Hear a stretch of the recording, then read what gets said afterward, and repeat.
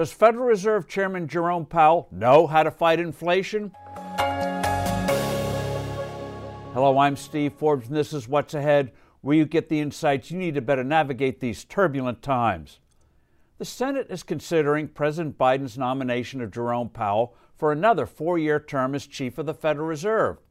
After long downplaying the threat of rising prices, Powell is now portraying himself as a fierce, sure-handed fighter of inflation.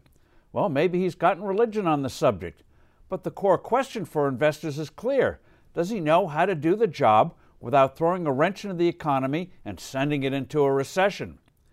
The problem is that Powell and just about everyone else at the Federal Reserve don't understand the problem.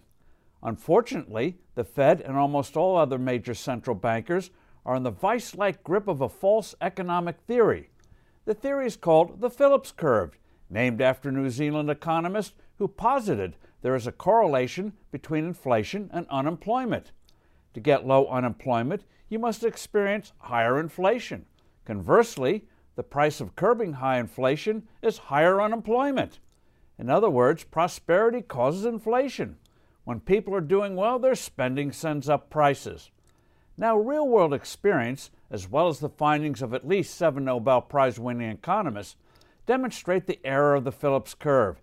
Yet it remains wholly writ among central bankers, especially at the Federal Reserve.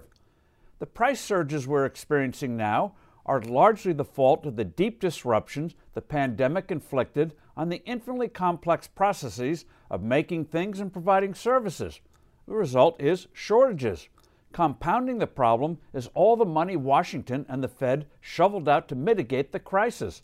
Lots of cash, not enough product.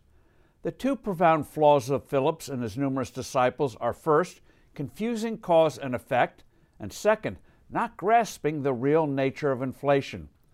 A prosperous economy over the long term can see the level of prices go up because real incomes are going up. For instance, the cost of a haircut in a poor country like Cambodia will be far less than in a very rich country like Singapore. No one will be a barber in Singapore if the income is only a few dollars a day. The higher prices for haircuts and countless other services and products were the result of a richer economy. Contrary to the Phillips curve, higher prices didn't cause a richer economy and lower unemployment. They are a result of the same. The true nature of inflation is when a currency loses value. In 2000, a dollar bought you 1 peso in Argentina. Today it is over 100 and rising.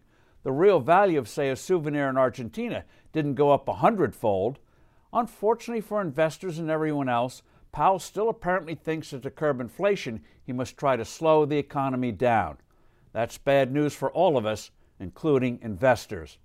I'm Steve Forbes. Thanks for listening. Do send in your comments and suggestions. I look forward to being with you soon again.